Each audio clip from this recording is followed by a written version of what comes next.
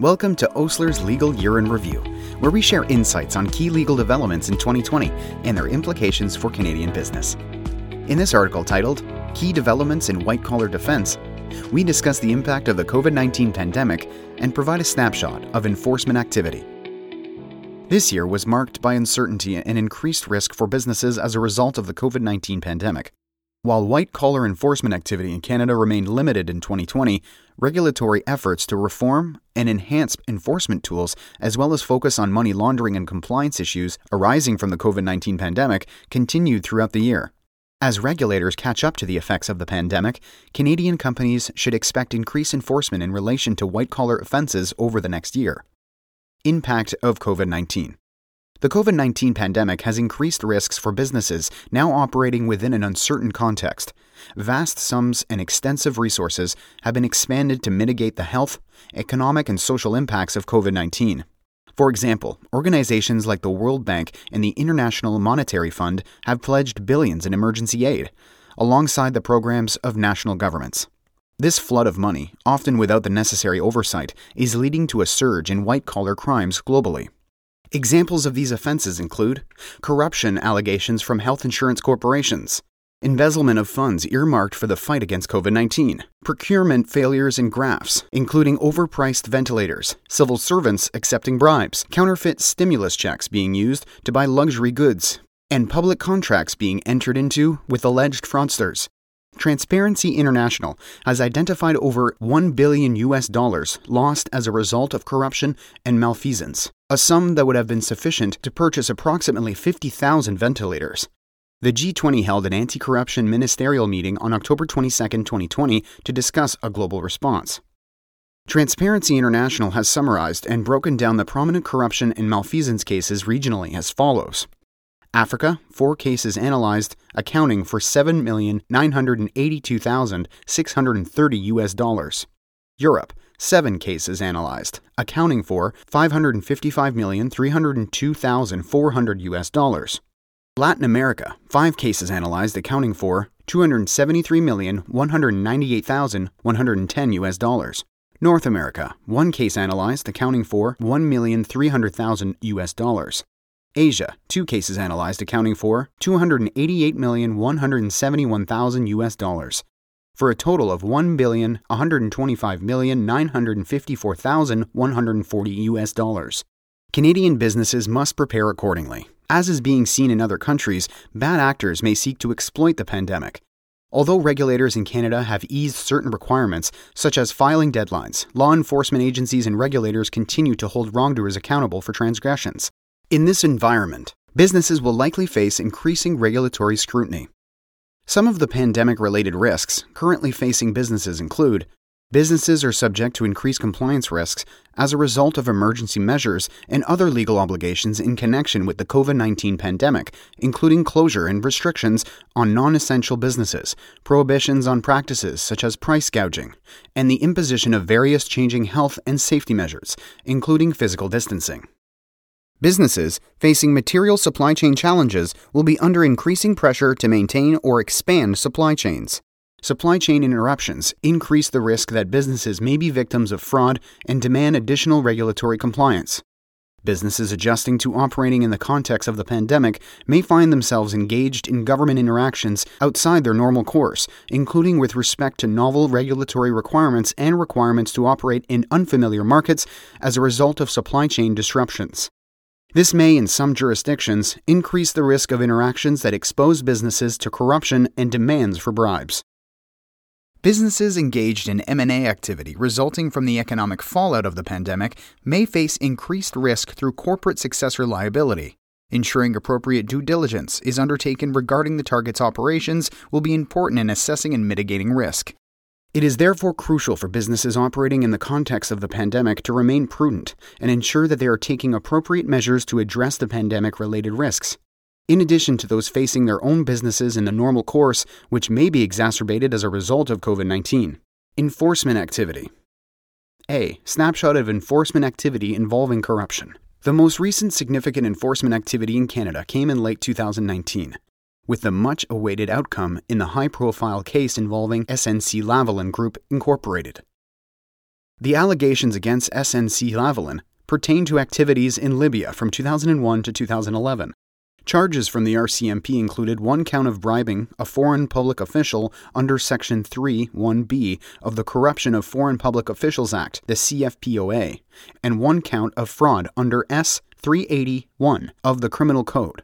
On December 18, 2019, a division of SNC-Lavalin Group Incorporated pleaded guilty to fraud with a negotiated penalty of $280 million in fines and 3 years probation, resolving the criminal case against the Montreal-based engineering firm.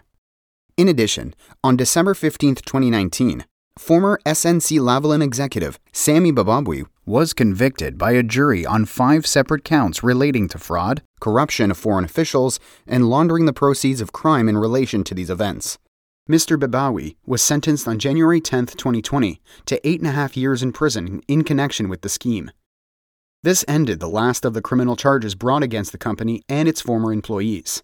Both penalties represented significant increases relative to those previously imposed for similar offenses in Canada. The negotiated monetary penalty for SNC-Lavalin of $280 million was the largest financial penalty levied against a corporation for fraud under the Criminal Code, and is significantly larger than any corporate fine levied for similar offenses under the CFPOA. The 8.5-year sentence for Bababwi and the Crown's request for a sentence of 4.5 years for the corruption offense represent an increase as compared to the 3-year sentences generally imposed for similar offenses by individuals. On November 12, 2020, the Royal Canadian Mounted Police charged Damodar Arapakota, a former executive of IMEX Systems Incorporated, under Section 3(1) of the CFPOA for allegedly bribing a public official from Botswana, following self-reporting of the allegations by the company. Canada continued to receive criticism in 2020 for its limited enforcement activity, in particular in relation to corruption. Canada dropped 4 places from 8th to 12th in Transparency International's Corruption Perceptions Index, CPI, the annual ranking of countries in relation to perceived public sector corruption. The CPI, in which Canada fell from its position in the top 10 for the first time since 2005, cited Canada's growing reputation as an easy place to launder money. In particular, the Transparency International report cited 2 different government-commissioned reports in British Columbia, the 2019 Maloney Report and the 2018 German Report, detailing the extent of money laundering in real estate, casinos, and luxury goods. The report also cited controversy surrounding the federal government's decision not to invite SNC-Lavalin to negotiate a deferred prosecution agreement. Similarly, Transparency International's most recent Exporting Corruption report maintained that Canada has retained its reputation of having limited enforcement with regard to penalizing bribery of foreign public officials while operating abroad. B. Ontario's Serious Fraud Office. The Government of Ontario's Serious Fraud Office, SFO, established in mid-2019, has commenced enforcement activity. Most notably, following a fraud investigation by the SFO, Charles De Bono was deported from the Dominican Republic and arrested on arrival in Canada by the Ontario Provincial Police, OPP. De Bono has been charged with several criminal offenses, including fraud, money laundering, bribery and forgery in connection with an alleged $56 million Ponzi scheme originating in 2012. The investigation was commenced by the OPP and then transferred to the newly established SFO. The SFO has identified approximately 515 victims with losses totaling more than $24 million. How this matter unfolds will be instructive about what can be expected from the SFO going forward. The SFO's establishment represented a heightened focus on white-collar enforcement in the province. It was a step forward in provincial enforcement, given the criminal, and thus federal, nature of anti-corruption legislation in Canada, which is generally enforced by the RCMP. The Unité Permanente Anticorruption in Quebec has enjoyed relative success in a similar vein. We continue to expect that the SFO's establishment will lead to increased enforcement in Ontario in the future. The De Bono investigation may well be a sign of things to come. Status of remediation agreements. As of this year, Canada has yet to make effective use of its remediation agreements, which were introduced in 2018. Under the Canadian regime, a remediation agreement can only be entered into for economic offences. Notably, the guilty plea entered by SNC-Lavalin followed unsuccessful attempts by the company to enter into a remediation agreement with the Public Prosecution Service of Canada. To date, no remediation agreements have been announced in Canada. Nonetheless, remediation agreements remain an important tool in enforcement authorities' toolkits and should serve to facilitate greater enforcement in the future. Money laundering. Public focus on white-collar issues in Canada has been significantly directed towards money laundering in recent years. In response to the aforementioned Maloney report in 2019 and German report in 2018 detailing the extent of the money laundering problem in British Columbia, the establishment of the Commission of Inquiry into Money Laundering in British Columbia, the Cullen Commission, was announced in May 2019, and its work continued into 2020. The Commission is led by BC Supreme Court Justice Alan Cullen, and its mandate is to inquire into and report on money laundering in BC. Specifically, the Cullen Commission is tasked with determining where and how money laundering is taking place and why it has been allowed to happen, as well as whether and how it can be prevented. The Cullen Commission's hearings are ongoing and are proceeding by video conference as a result of the pandemic. Companies should anticipate regulatory changes or new enforcement mechanisms with respect to money laundering once the recommendations of the Commission are released. Canada may also see renewed attention to anti-money laundering issues as a result of the recent leak of suspicion activity reports collected by the U.S. Financial Crimes Enforcement Network, FinCEN. Previous leaks of information, including the Panama Papers, have shed light and renewed attention on money laundering in Canada in the past. Expectations for enforcement. Given the added risks to businesses arising from the COVID-19 pandemic, effective compliance for businesses should be paramount. Canada will likely take its lead from other jurisdictions. Such jurisdictions include the United States, which in 2020 released a second edition of its Resource Guide to the U.S. Foreign Corrupt Practices Act.